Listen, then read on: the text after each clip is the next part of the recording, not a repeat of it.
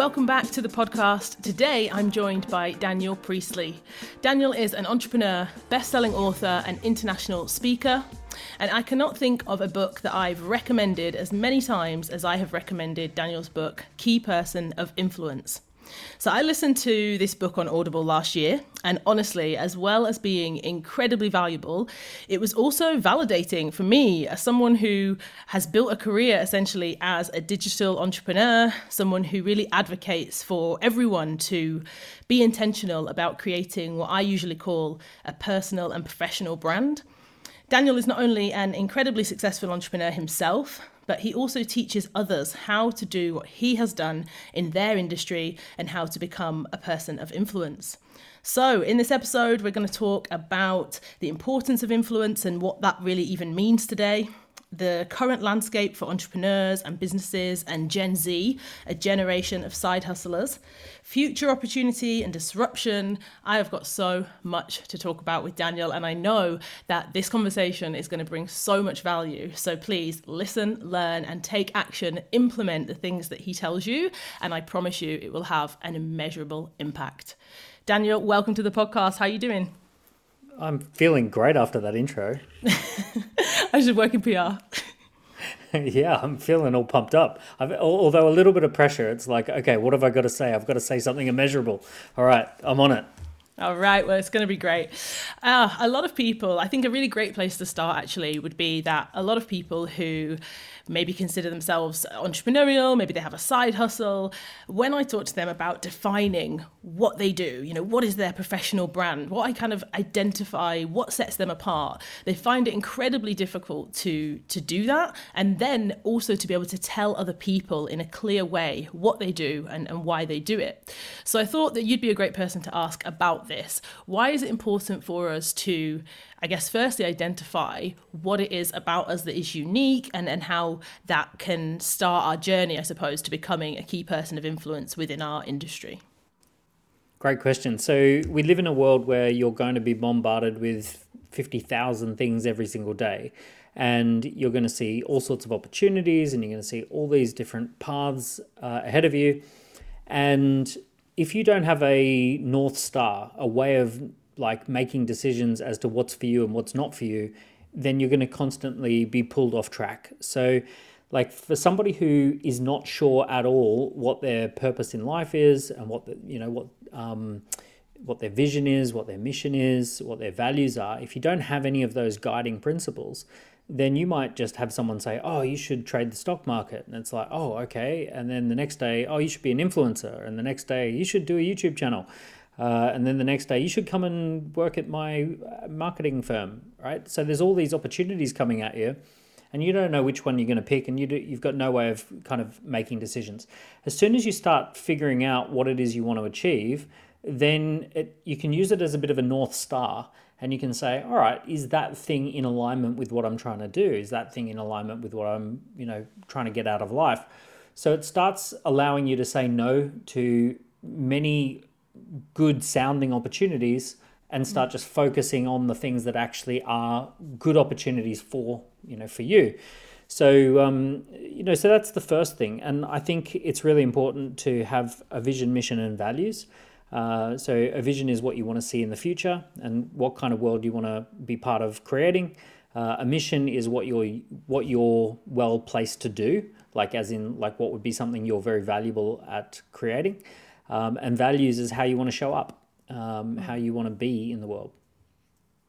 Yeah, and I think this idea that I mentioned about a professional, personal brand. So when I talk to people about that, I actually get into debates with people who say, well, actually, not everybody needs to have that, Adrienne. Depending on the industry, someone might say, well, I don't need to. It doesn't matter if I have a presence online. It doesn't matter if when you Google my name, nothing comes up. And, people will often push back and say, you know what, I don't want to have, 500,000 Twitter followers or a YouTube channel, like you said. And I often say to them, look, it's not about this idea of influence isn't about, okay, everyone should have a podcast or everyone should try and amass a big following online for the sake of it or just to, I don't know, have the status or the approval of others. But I actually think that it's just not only advantageous but essential today, that in a world that, as you said, there's so many different things bombarding us, it's competitive. If you have nothing, if I Google your name and absolutely nothing comes up, or maybe just, I don't know, a terrible photo that you don't want people to see, I personally think no matter what industry you are, no matter what age or stage, doesn't matter if you're 15 or 50, I think that is important. So yeah, would you agree that everybody needs to think about this, or is it actually only if you want to create content? Well, look, the only people who don't, it would be people who are born into extremely wealthy families and they know they're going to get the lot anyway, and they just want to keep quiet about it. But even still, it's funny, even the wealthiest families at the moment are still focused on building their own family brand, their kids' brands, their brands. We see a lot of that. But for regular everyday people, the first asset you're able to build is your personal brand. And that's going to be the doorway to all sorts of other opportunities. That's going to be the thing that opens the door for better opportunities at work, better opportunities to go networking. Maybe a mentor will come through that. Maybe like-minded friends are going to come through that opportunity. So these are all really important things when you're starting and you want to build. So, for example, there is the Google test, which you mentioned, and that is, let's say, for example, someone wants to work at my company, and they contact me and they say, "Hey, I've heard about what you do, and I'd love to meet with you." If I Google them and absolutely nothing comes up, I'm going to assume that they're just starting out on their journey. They're very entry level, they're very early stage, and that they haven't really done much or achieved much. If I Google them and I see that they've got followers and I see that they post content and that they've written some articles, I don't care if they've got hundreds of thousands or any of that sort of stuff. But if they're active and if they're, engaged, then it gives me much more of a flavor that this is someone who's ambitious and this is someone who has actually already started putting down some roots and they're already, achieving things. So that means that I'm going to think of them as more high level opportunity. Maybe I'm going to bring them in as a senior person. Maybe I'm going to bring them in as a more highly paid consultant. So that perception is everything, and it might shave 6 months worth of work off just simply having a little bit of a thoughtful profile.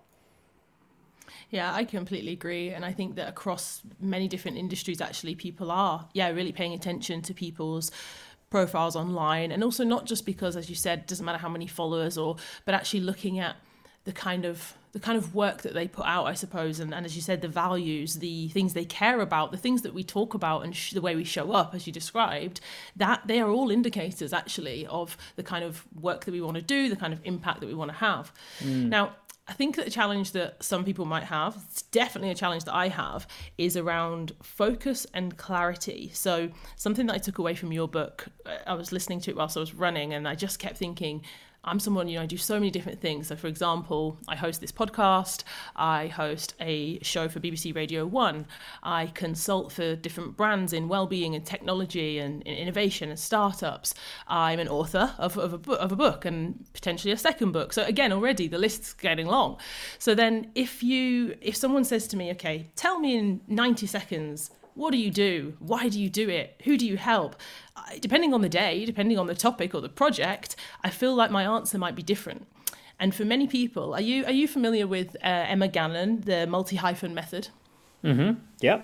Yeah. So she talks about this a lot and says that, we can have multi-hyphens and we can be this and this and this and this, and we don't have to just be one thing, but we do have to have a thread, surely, that ties together what we do so that it's kind of clear for other people. So what's your advice around that? If someone is like me and they do loads of different things, how can they, I suppose, define the focus for other people? Because for me it's fine, like I know what I'm the mission, I know what I'm doing, but for others it might be confusing.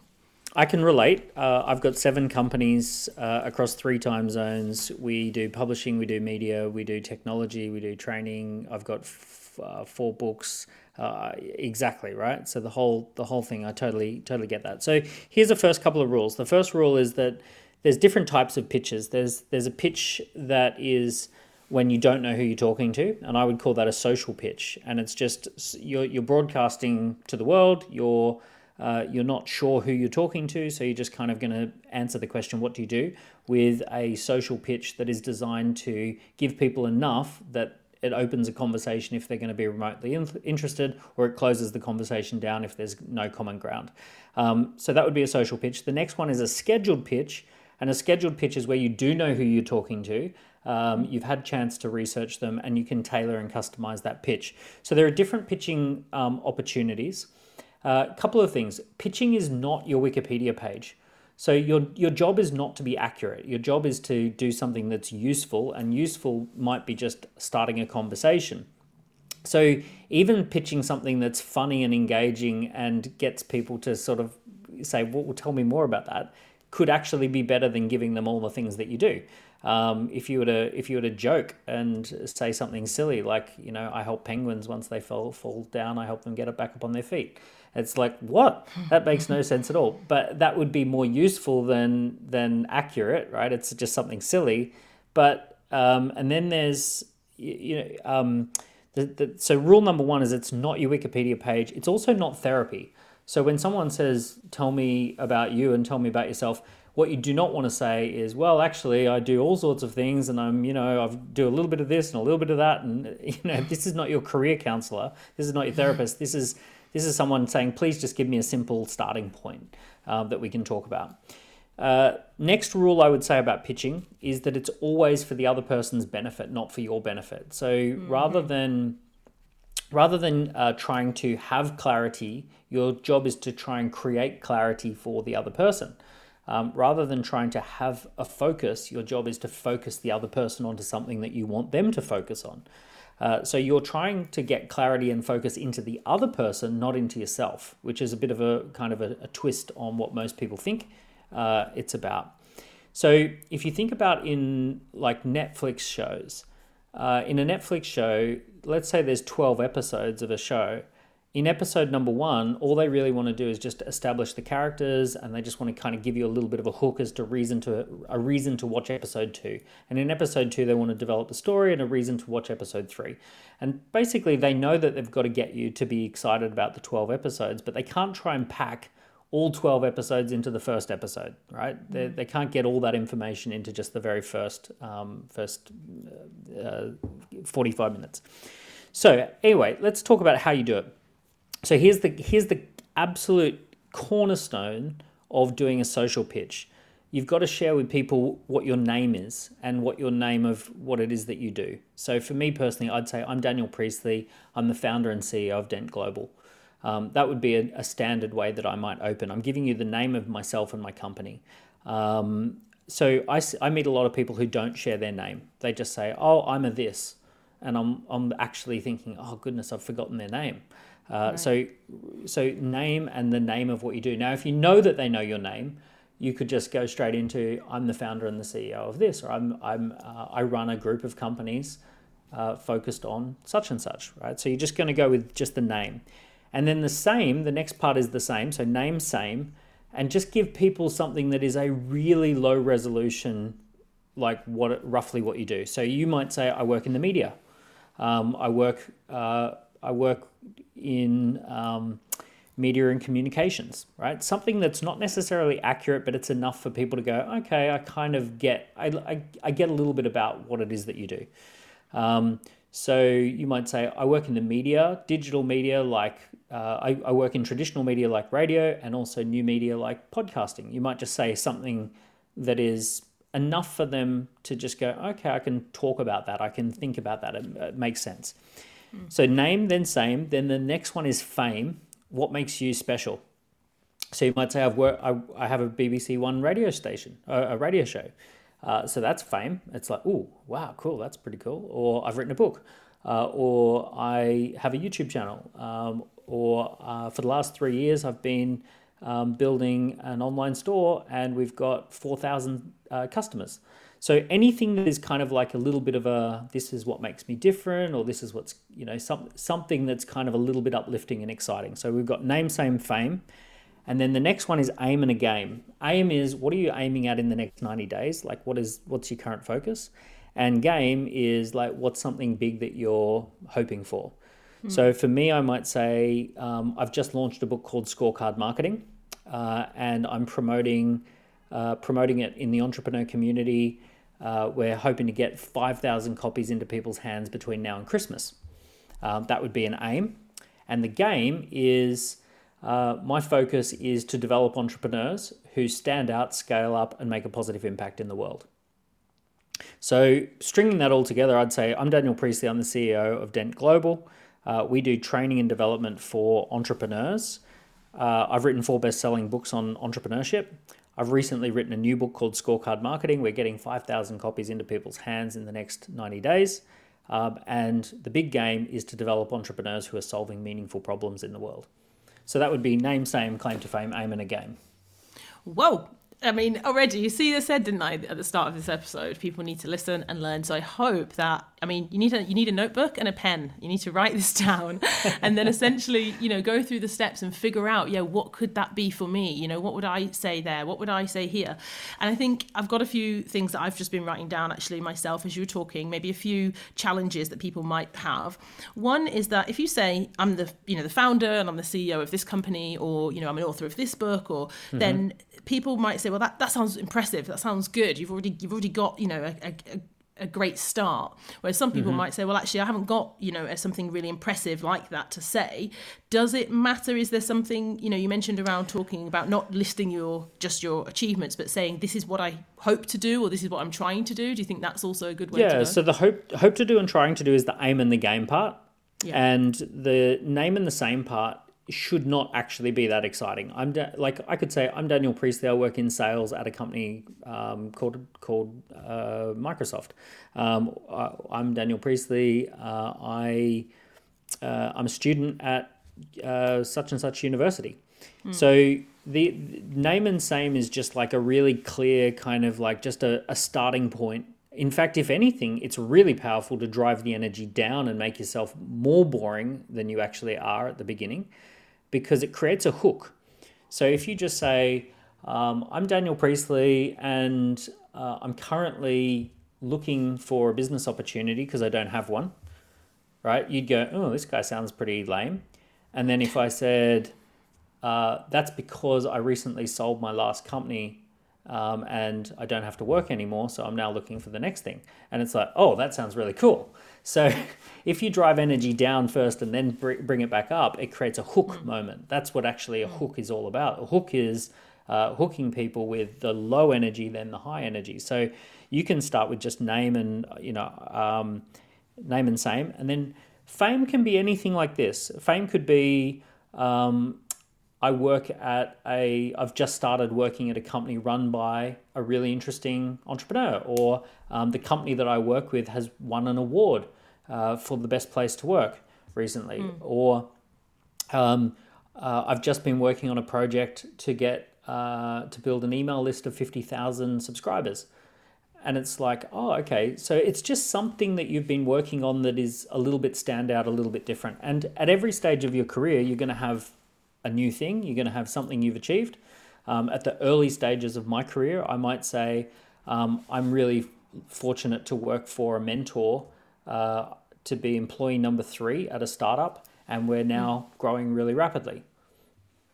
Yeah, it's something that's insightful and interesting, as you said, that is going to hopefully engage the person in conversation and lead to something else. I think I often talk to people about, when you work in a company and they might have a mission statement, the words on the wall, people kind of know this is the mission statement for this company. We're all trying to solve this problem or moving in the same direction.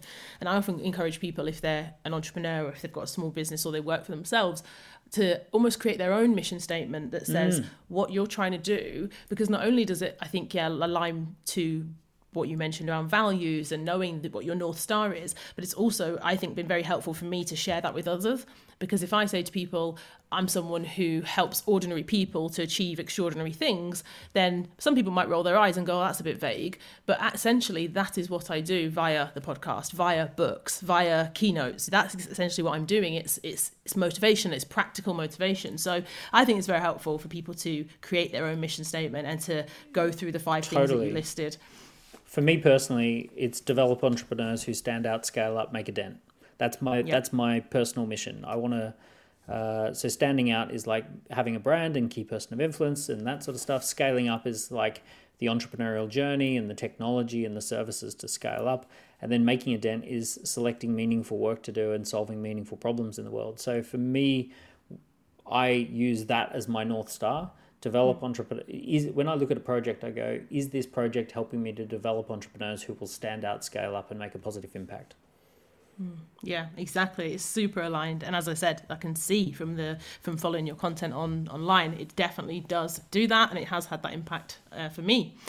So, mentioned at the start about Gen Z. So, apparently, according to Refinery29, 42% of Gen Z now have a side hustle. And The Guardian also shared an article recently reporting that Gen Z are turning their 9 to 5, they're turning their back on it, and they're looking at their personal passions and turning those into full-time jobs. So, I think that the generation of Gen Z I think they're maybe the first generation to truly embrace the idea that having a job does not mean you have job security. Having a job means you have the illusion of job security, and that when people used to say entrepreneur, it's such a risky thing and it's not for everyone, I do agree it's probably not for everyone, but I don't necessarily think that we view entrepreneurship as this risk-taking thing that we used to. So what do you think about this idea that 42% of Gen Z now have a side hustle? Are you surprised by that stat? Do you think that it's a good thing? Well, if you look at Gen Z, they've come of age around the time of the global financial crisis and the aftermath of the global financial crisis. So in 2008, right up until 2008, it was unthinkable that banks or big massive corporates would just be able to collapse and go insolvent, go broke, and all of those sorts of things would happen. As a way of responding to the 2008 global financial crisis, the governments of the world pumped all of this money into the economy, which massively inflated the cost of housing. And that was something they did to try and rescue the financial system. But the negative symptom of that, or side effect of that, is that houses now cost exponentially more than incomes. So if you take my parents, for example, my parents bought a house when I was a little kid, 2 or 3 years old or something like that. I think they bought a house that was maybe $60,000 in Australia. And at the time, mum was earning $25,000 and dad was earning $25,000. So their combined household income was enough to cover pretty much 1 year of household income was enough to cover the first house that they bought. The second house they bought, they were earning a little bit more, and they bought a place for $90,000. Now that place, I remember that house that they bought for $90,000. That's currently on the market for $1.45 million. Now, wages in that same city haven't moved that much. Plenty of people earning $70,000 in Australia to $100,000. That's great. Let's say you've got a couple who each earn $100,000 each. Now you've got $200,000. But even their household income combined, the cost of that basic little house is 7 years worth of their average income. So what's happened is Gen Z have looked at this and they've made a very intelligent decision, which is there's got to be another way to get ahead. There's got to be other things I can do. There's no job security. There's no home security of just buying a house and waiting. I've missed the boat on houses. I've missed the boat on job security. So where do I go to create security? So at the same time that all of that's happened, the cost of starting a company has dropped through the floor. All of their all their heroes, the people who have succeeded, entrepreneurs who have built and sold companies. When they look at Dragon's Den and Shark Tank, they see people who have built and sold companies. When they go to the local petrol station and they see someone pull up in a Ferrari, they know that person who has a Ferrari is doing something like entrepreneurship or something. They're not. It's definitely not someone who's like a nurse at the NHS or a school teacher. So they know that the people who have who are outside of the system, who have got security, are the ones typically who have got some form of business going on. So it makes a lot of sense. Now, if you go back to when I was a kid, My grandfather would never, ever, ever advise me to be an entrepreneur or business owner, because in order to start a business back in 1980, let's say, in today's money, it probably meant a minimum of £75,000 to £150,000 just to set up your phone lines, your bank accounts, your desks, and to be able to do absolutely anything at all would have cost £75,000. Now, if you look today, you can start a business with the stuff that's lying around your house and probably spend £35 setting up a company, use an app to open a bank account, and maybe get, I don't know, a few £100 worth of subscriptions plugged in, and now you've got yourself a business. Yeah, I mean, I would argue you can start your business for actually zero. Near zero. Yeah, near zero. Some people probably push back on that and say, well, no. But I think if you have a smartphone, I think now you can start your, creating content. Yeah, near zero marginal cost, because you've probably already got a bank account, and you've already got a smartphone, you've already got a credit card, and you've already got a PayPal account. So yeah, like most people have got that stuff already. So there's really almost no marginal additional cost. Yeah, I agree. So the gateway, or the access, I suppose, is it's a lot more available to people now. But what about, I suppose, this idea that, I guess, if everyone can do it and anyone can do it, then surely there's a supply and demand is obviously a basic economics when it comes to business. So if everyone has a smartphone and everyone has, let's say, a YouTube channel, a Twitter account, an Instagram account, everyone, then how does this supply and demand? How do we, I suppose, rise to the top or create something of value that stands out enough to actually start to create revenue, to create profit online? Let me cover this in a couple of different ways. The first thing is we've got to just simply acknowledge the elephant in the room. And the elephant in the room is that we're moving into a completely different economic model than we've come out of. So the Industrial Revolution has finished. There was once upon a time, there was the agricultural age where everyone worked in farms. Quite literally 80%, 90% of people worked on farm and food production. And almost, every single person's ancestors would have been working somewhere related to farming and food production for a long time, for thousands of years. And then along comes a technological shift. We have the industrial age, and that gives birth to a new economic system called capitalism. And it is new economic reality and a new social contract. And the social contract is all about like working in a factory and then, getting up into management and then paying off some assets and then having a little bit of a retirement. So there was kind of like a social plan or a social contract associated with that. And that took us right up until, let's say, 2000. But where we are right now is we're at the very beginning of an entirely new age, a new era, this digital world that we live in. And this next 100 years is not going to be anything like the last 100 years.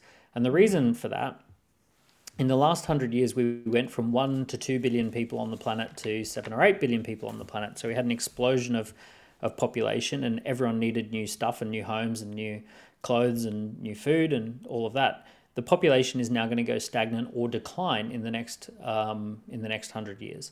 And 100 years ago, most people on the planet lived in abject poverty. There was a very, very, very small number of people, a tiny number of people who were not in poverty, but the vast majority of people lived in what we would consider today to be poverty. So we had to bring those standards up, and that had a lot of economic activity associated with it. But those standards in most parts of the world have actually dramatically shifted. And then the next thing is like fertility. It used to be that women had 3 to 4 children, and now we've got 1 to 2 children per woman. So there's all these shifts and changes in society, and we're going into a very different society than before. So part of it is that we can't, we've got to accept that it's a brave new world, and that we've now got to carve a new path and try things, right? We've got to be willing to surf waves and see how we go at surfing and see what works and see what doesn't work. We've got to be willing to have a look at different business models and keep an open mind and say, oh, maybe that YouTuber is onto something. Maybe that person who makes their money playing computer games is actually onto something. So it's about having that open mind and looking at what's emerging and not judging, which is probably the superpower that Gen Z has. Gen Z has the superpower of not knowing much prior to their birth, obviously, and therefore that they're more open-minded about what might work. So that's great. So then the final thing I'll say on that question is the baby boomers are actually retiring. Baby boomers are the biggest part of the generation, people born 1946 to 1964. They're people who are normally around 65 to 75 years old right now. And that is the biggest part of the economy. And they're getting rid of their businesses. They're closing their businesses down. They're winding their businesses back. And they have 2/3 of all the revenue going through their businesses. Now, this is going to create massive opportunities for any really smart for any smart Gen Z. They're going to take over the baby boomer businesses. They're going to say, oh, wait a second, there's a business that repairs elevators and it makes $3 million a year. I'm going to take that over. And there's a business that does MOTs and that makes $2 million a year. I'm going to take that. There's a business over there that does dry cleaning and I'm going to take that one. There's a business that does accounting and legal. I'm going to take over that. So there's going to be these there's a massive, massive, massive shift towards baby boomers retiring and new people having to come and fulfill those needs in a new and more modern way. So the biggest wealth transfer ever is about to happen.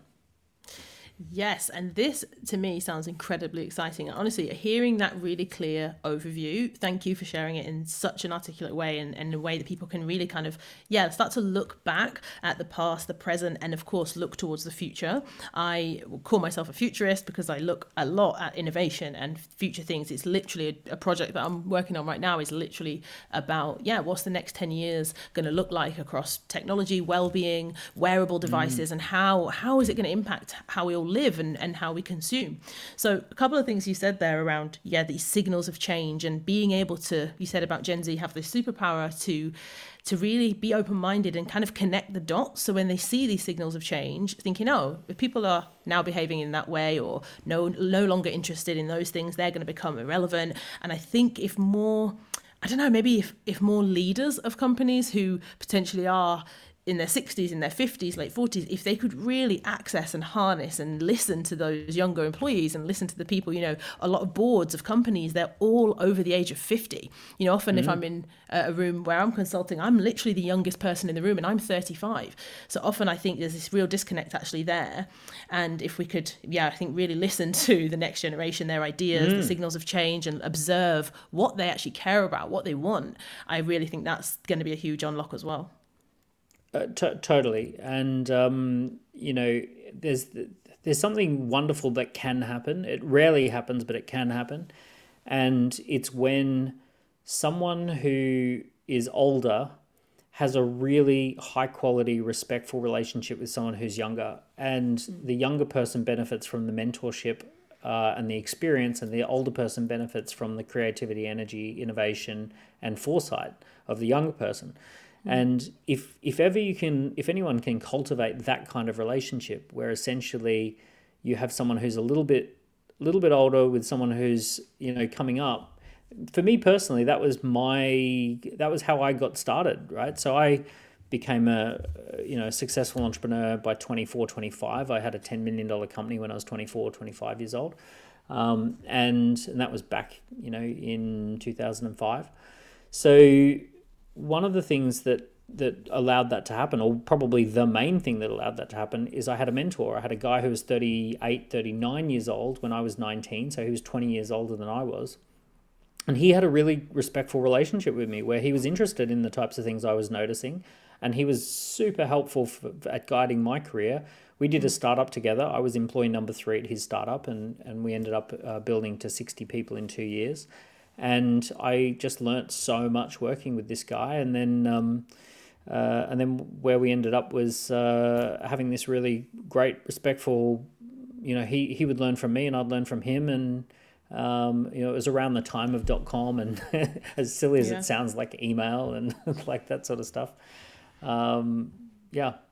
Yeah, I think it's a really great point for individuals, but also for, as I say, the boards of companies, business leaders themselves to actually question and look around and say, actually, are we looking and listening to the next generation, or do we kind of, I think sometimes they poo-poo, the Snapchatters or the TikTokers, and it's kind of, that, our customers are not those people, and it's almost laughable to me because I'm like, your customers are those people, and they certainly will be in the next 10 years. So one thing that I wanted to talk about, we mentioned this word disruption a few times. Now, Twitter, of course, in the last few weeks has had a lot of disruption. I feel like it's like it feels like a daily soap opera at the moment. But I follow you on Twitter and you're very active. You share a lot of valuable content. So I guess I just wanted to talk about Twitter as a platform and how you think it compares to other platforms that maybe prioritize video content or audio content. I enjoy Twitter, but I don't post loads of content. Although ironically, I always tell other people, you should be on Twitter and you should, create content for Twitter. And sometimes they just look at me and go, is it really worth it? Like, what's the ROI?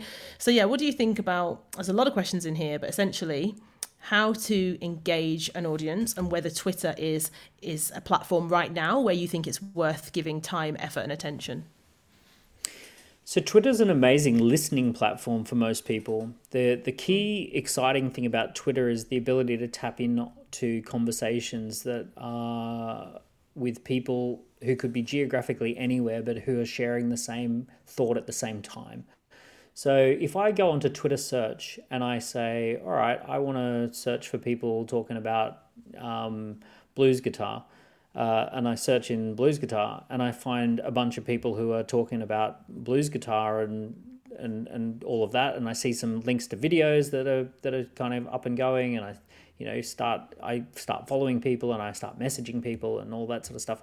So it's like, if you imagine, it's almost like this massive pub, and you can just go and listen in on conversations and choose to join the conversation or walk away, and that's what Twitter's purpose is. It's a listening platform. Now, what most people try and do is use it as a broadcasting platform where they want to be heard, and it's a really noisy pub, and you're talking louder and louder, but people are just turning their backs to you and drowning you out. And that typically does happen on Twitter, that it's very hard to broadcast as soon as you recognize it's all about listening. So for me, the only reason I post stuff on Twitter really most of the time is just to create a signal that other people who are looking for that stuff can pick up on, and that they can find me and that they can kind of pick up on that thread and pick up on that signal. I find Twitter is just kind of a good place to document my thoughts. And if I'm having a thought, it's like useful to be able to compose it into a tweet, and see if I can get a little bit of a conversation going and if anyone taps into it. But if you don't really have a huge profile on Twitter, I would say that the main value is just going to be listening and tapping into conversations. So if you're starting a new business and you want to be targeting dentists, Twitter's a great place to kind of go and see what dentists are talking about and what's on their radar. The number one, the other play, if you want to broadcast, YouTube, LinkedIn, Instagram, they're going to be much better platforms for kind of getting your message out and creating something that has a bit more test of time. It stands the test of time a little bit more. Tweets kind of disappear into the ether in 48 hours. Yeah, and I think LinkedIn actually is having it has been actually having a moment. It's not even just having a moment now. I feel like the last few years, people have really turned their attention to LinkedIn, not just, I think before it was, professionals platform, and people felt like it was probably kind of like the most formal and the most boring social media platform. Whereas I definitely think they've done an incredible job of showcasing creativity, getting creators on there. Something's happening. Yeah, Something's for sure. really happening with it. Yeah, I think it's really powerful. I hated LinkedIn so much. I honestly thought that if I was trapped in a bunker and the only way of communicating with the outside world was LinkedIn, I probably would die and just not talk to anyone, because I just hated LinkedIn so much. But now I love it. It's weird. I'm all over it. I'm talking. I don't know what it was that happened or what changed, but suddenly, like, it's just revitalized. And from a work perspective, anyone who's focused on their career, I mean, LinkedIn is such a great place. If Twitter's a noisy pub, LinkedIn is a conference, and you can meet people at the conference, and you can talk to people at the conference, and you can ask them business related questions, and you can invite them, would you be interested in talking about some business together? And like, that's totally acceptable. Yeah, you're so right. It's such a different vibe, such a different energy. And I know that sounds strange, but essentially exactly like you described. If you imagine the noisy pub, I feel like that noisy pub that you've described has got a lot of drunken hooligans in it, whereas I feel like the LinkedIn conference has got a lot of people mind their manners. Fine dining. People mind their manners a lot better. Twitter, you can just get some random person on the other side of the world who takes a disliking to something you've said, and they won't let go. They just aggressively, they'll respond to every tweet that you do, and they'll say, you're this, you're that. And they would never do that in real life. If they met you in the real world, they would never talk to you like that. Yeah. And then on Twitter, they're all hostile. There's no nuance on Twitter either, because it's very short posts. But on LinkedIn, everyone seems to have their manners, and they don't want to look bad in front of their friends. Yeah, I agree. Although they're employees, or it feels like it's much more of a protected profiling space, which is great. And myself as well, I'm spending a lot more time on LinkedIn. I think there's going to be a lot of cool things happening there. So get involved in LinkedIn, a good place to start and clarify your professional brand. So I'm conscious of time because there's so many things I could discuss with you, but I think I want to kind of take the conversation to a little bit more.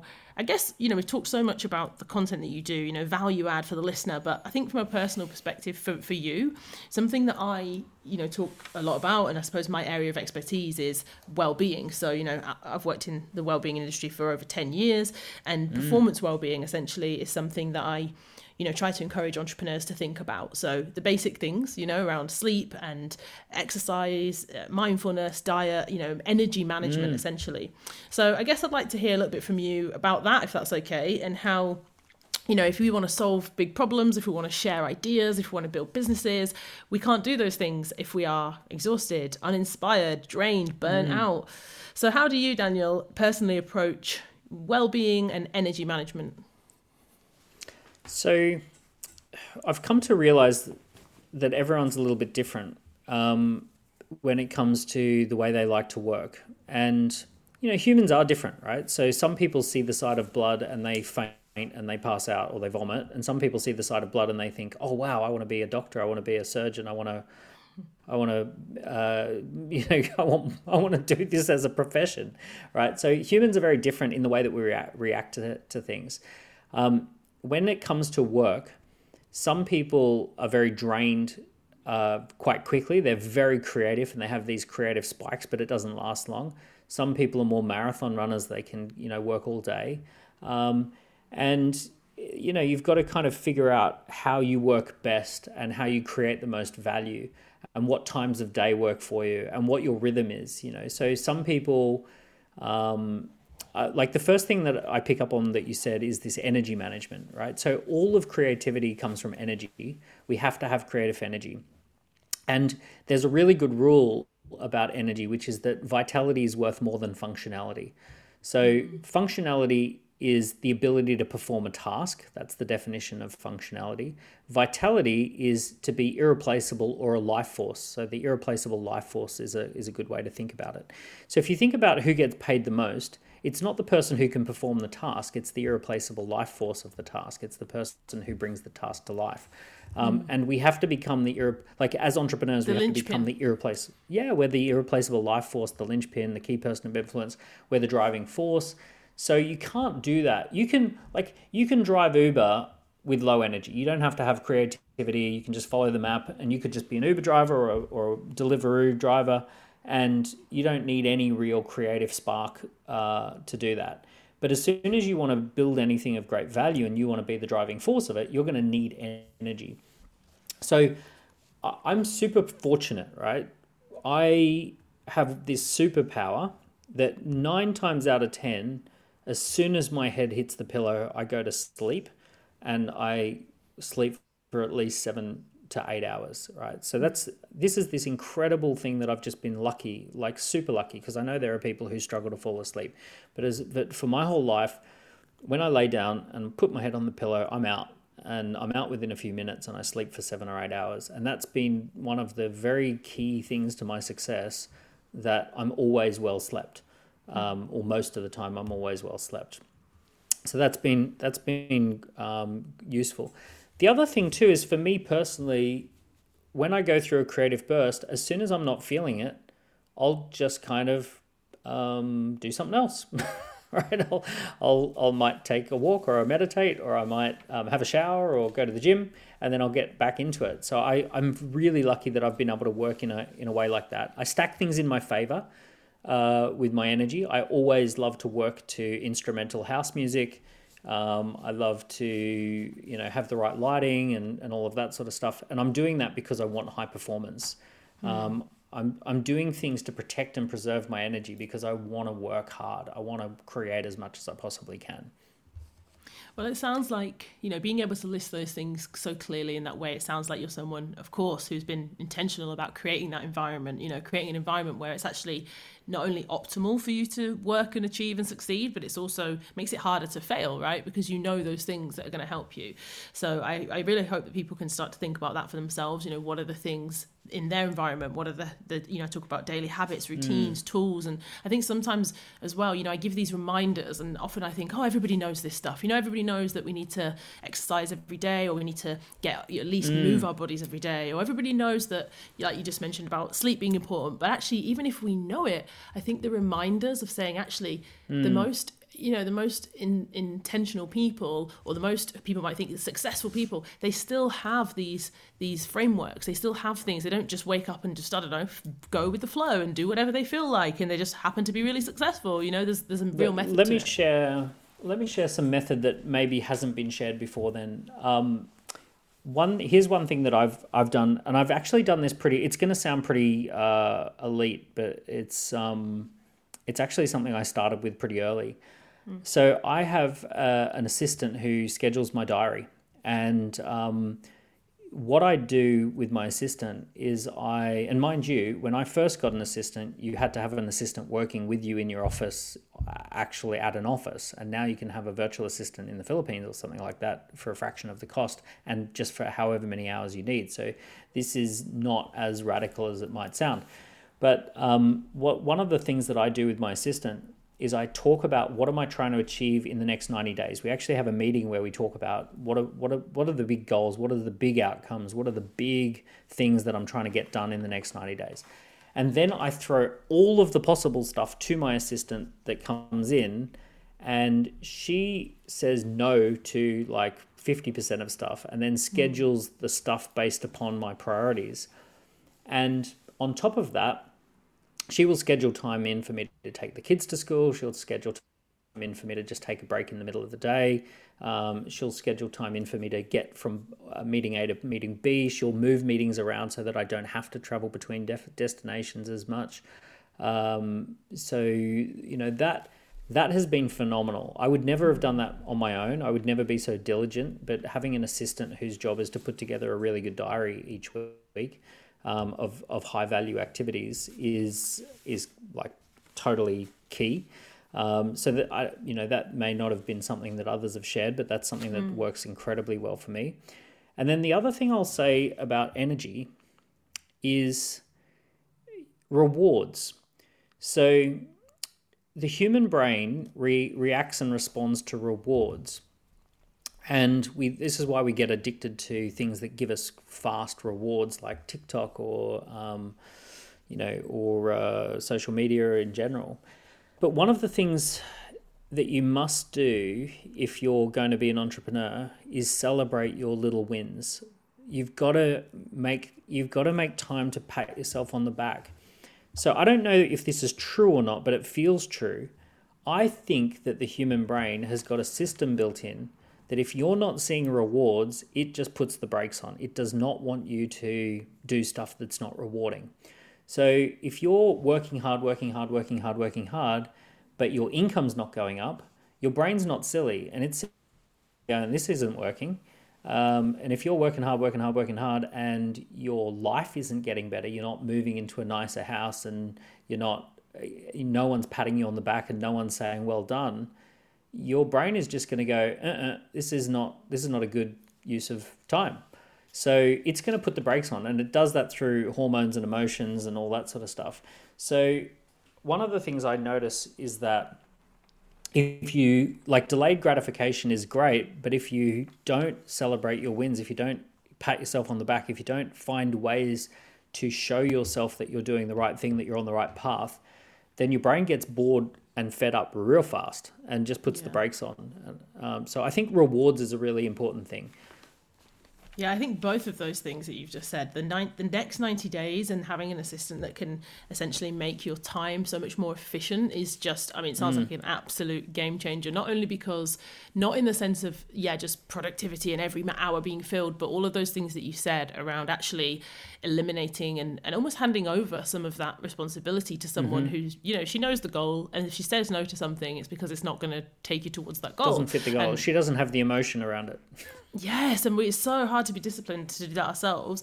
And then secondly, I love what you said about the rewards. And I think, it's definitely something that I don't do enough of. And I was actually speaking to a friend this week. And I think for me personally, maybe it's the attention-seeking child, a sibling of 4 that needs it from other people more than myself. And so I was actually chatting to a friend and saying, even if it might sound lame, but even if like every Friday when we check in with each other, it's like, okay, what's one thing we've done well this week and achieved, and like telling the other person. So she has to tell me, and perfect. I have to tell her.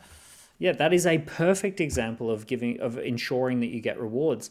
Having a check-in buddy, Monday and Friday, where you start with the Monday, because here's the thing, I have a company. We've got about 100 people who work in the company across the companies. We do Monday morning huddles across all the businesses where everyone basically says what they're up to this week and what are their. We run something called a 3 to 6 thing list. So 3 to 6 list is what are the 3 to 6 most important things that I've got coming in the week ahead, and what am I going to have done by Friday. And then on Friday, we do a 3 to 6 things strike through where everyone gets to celebrate what they've done, and they actually strike through and say, yeah, I got this done, I got this done, I got this done. Now, if you don't have a company with all your team and employees and managers, then you want to have a buddy. And on Monday morning, you want to have a Monday morning huddle where you say, this is what I'm focused on in the week ahead, and this is my 3 to 6 things, most important things. And then on Friday afternoon, you want to have a little huddle with them on Zoom or on, or physically catch up in a bar and basically say, I got that done, I didn't get that done, but I'm working on it next week, and I got that done. And then you celebrate together and say, yeah, great, congratulations. And you debrief and end the week on a high.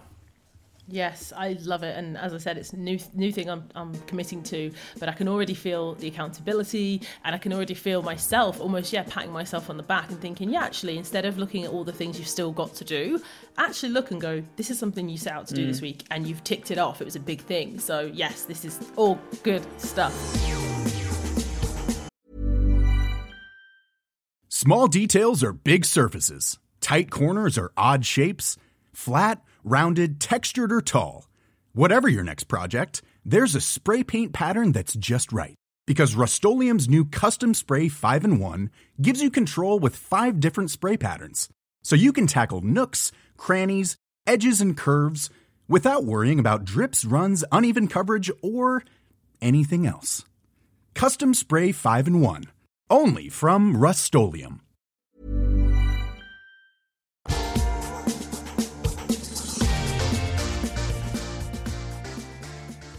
Okay, my final part of the show and my final question, sadly, because I could honestly talk to you for another hour, my final part of the show is about the concept of the power hour. So asking people like yourself what it is, we've touched on it a little bit already, but what it is that they do in the first hour of their day, what they're intentional about, if there's anything that they avoid in the morning, specifically the first hour, I call it the power hour. So can you tell us, Daniel, typically what time you get up? I know you've got kids, I'm sure your house is busy, but what's the first hour of your day like? This is going to be so unglamorous, unfortunately. So I wake up around 7 o'clock, and I've got 3 little kids. I've got 4-year-old, 5-year-old, and 8-year-old. So the entire first hour and then some for me is getting kids dressed, getting them breakfast, getting the school uniforms on, dealing with, I don't want to go to school. Right, dealing with all of the dramas of the day. Ethan just stepped on my foot. Xander just broke my Lego. right? So dealing with all of the politics of the morning and getting out the door on time and then dropping the kids at school. So realistically, my day doesn't start until I've dropped the kids at school. And then I normally start my day around 9:30 or 10 o'clock as far as anything work related, so that I've got my buffer after I've dropped the kids at school, and I can kind of relax a little bit and start thinking about that sort of stuff. But I do have more of a power hour at night. Before bed, I'll journal for like just 4 or 5 minutes, write down a few thoughts, and just write down like what am I focused on, or what do I need to get done. I'll often finish my workday by writing down some of the key things that I need to get done soon, and I'll just have my little lists going, and I'll have that ready to go in front of me for the following day. But yeah, unfortunately, the unglamorous answer is getting 3 kids to school is my power hour. No, you know what though? I think a lot of people, I'm sure, will be glad to hear that answer for lots of reasons. But I've got quite a few friends that are business owners or entrepreneurs, and even that choice in the morning, that is a choice, that is intentional. So you creating your life and designing your life in a way that allows you to, as you've described, to be there in the mornings and to do those things. Because as much as it's cliche, and so many parents will say, it goes quickly, the reality is my son is 11 now, and it really does go quickly. So I think even that there'll come a point where maybe you come down in the morning to, I don't know, turn on the coffee machine, and there's no one in your house anymore. They're already dressed, yeah. Or they've gone to, maybe they've moved out, maybe they've gone to another country, or they've gone to university, or who knows. And I know that probably feels like for people when they've got a 3-year-old, they're like, yeah, that's not for a very long time.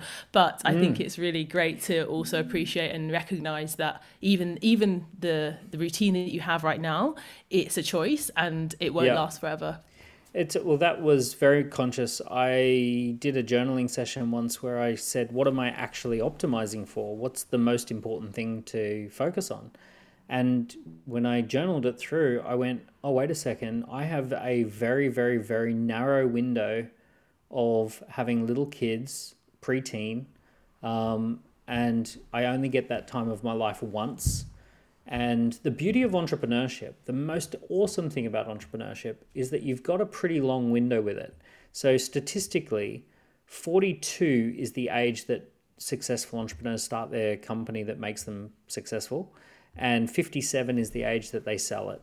So if you actually take statistically how old are people when they sell a company for millions, and the statistical average is 57, and the person who sold a company for millions typically started at age 42. So that is like across big data. So the beauty of that is you can sit there and go, actually, like I'm not even 42 yet. So actually, I'm just still in the preseason of my entrepreneurial career. I haven't even begun. I'm still doing my apprenticeship, and age 42 is when the game actually begins. But the beauty is that for me, I realized that I've only got this narrow window with my kids, and most of that narrow window now that they're at school is before school. That's when I've got their undivided attention, and that's when it syncs up really well. Yeah, absolutely. And I'm so pleased to hear that stat, because I am 35, as I said, and I feel like it's very timely. You've got 7 years before before the game even begins. I've got 7 more years. I'm just out here. And also, I'll be honest with you, I've got quite a lot of ideas. Pre-season. Yes, I've got some ideas brewing at the moment around, entrepreneurial things, ventures, businesses. And I always feel this like, I've got to do it yesterday. But actually, that's a really great word for me, is that actually I've got 7 more years to prepare. Yeah, you're just doing your apprenticeship for the next 7 years. And then you've got 15 years. Once you start something at 42, you've got 15 years to be on track for the average multi-million exit. So if you want to sell that business for millions, on average, between 42 and 57. So I guess the learning from that is you've got time, but B, you've got to enjoy the journey. because it unfolds. That's the thing, isn't it? Because it's actually, we talk about life is short and, things go quickly, but actually you're right. Actually, life can be long. So enjoying that journey and process is very, very important. I have loved this conversation so much. I'm sure the listeners have taken away so much value. I'm sure that they're going to hopefully reach out and let us know, and also share this episode with someone else who you think would get value from it. Thank you so much, Daniel, for joining us. Absolutely, anytime. And you did mention it, but what is the latest book and where can people get it, of course? So the latest book is Scorecard Marketing. It's focused on a detailed step-by-step process of how we launched an online lead generation campaign that scaled the businesses rapidly and predictably. It's perfect for entrepreneurs who are just starting out and want to generate their first customers and their first sales. It's very easy, fast read. It's a short book. The first half is all about buy things, and the second half is how do you set up a lead generation campaign so that you can start selling more stuff. So that's called Scorecard Marketing. It's on Amazon. If you do some searching, you'll find it around the internet. And if you follow me on social media and send me a message and say, hey, I'd just love to get a free copy, I'll send you a free copy. Awesome. Thank you so much, Daniel. And thank you everyone for tuning in. As always, I appreciate it. And I'll be back next week with another episode. Bye.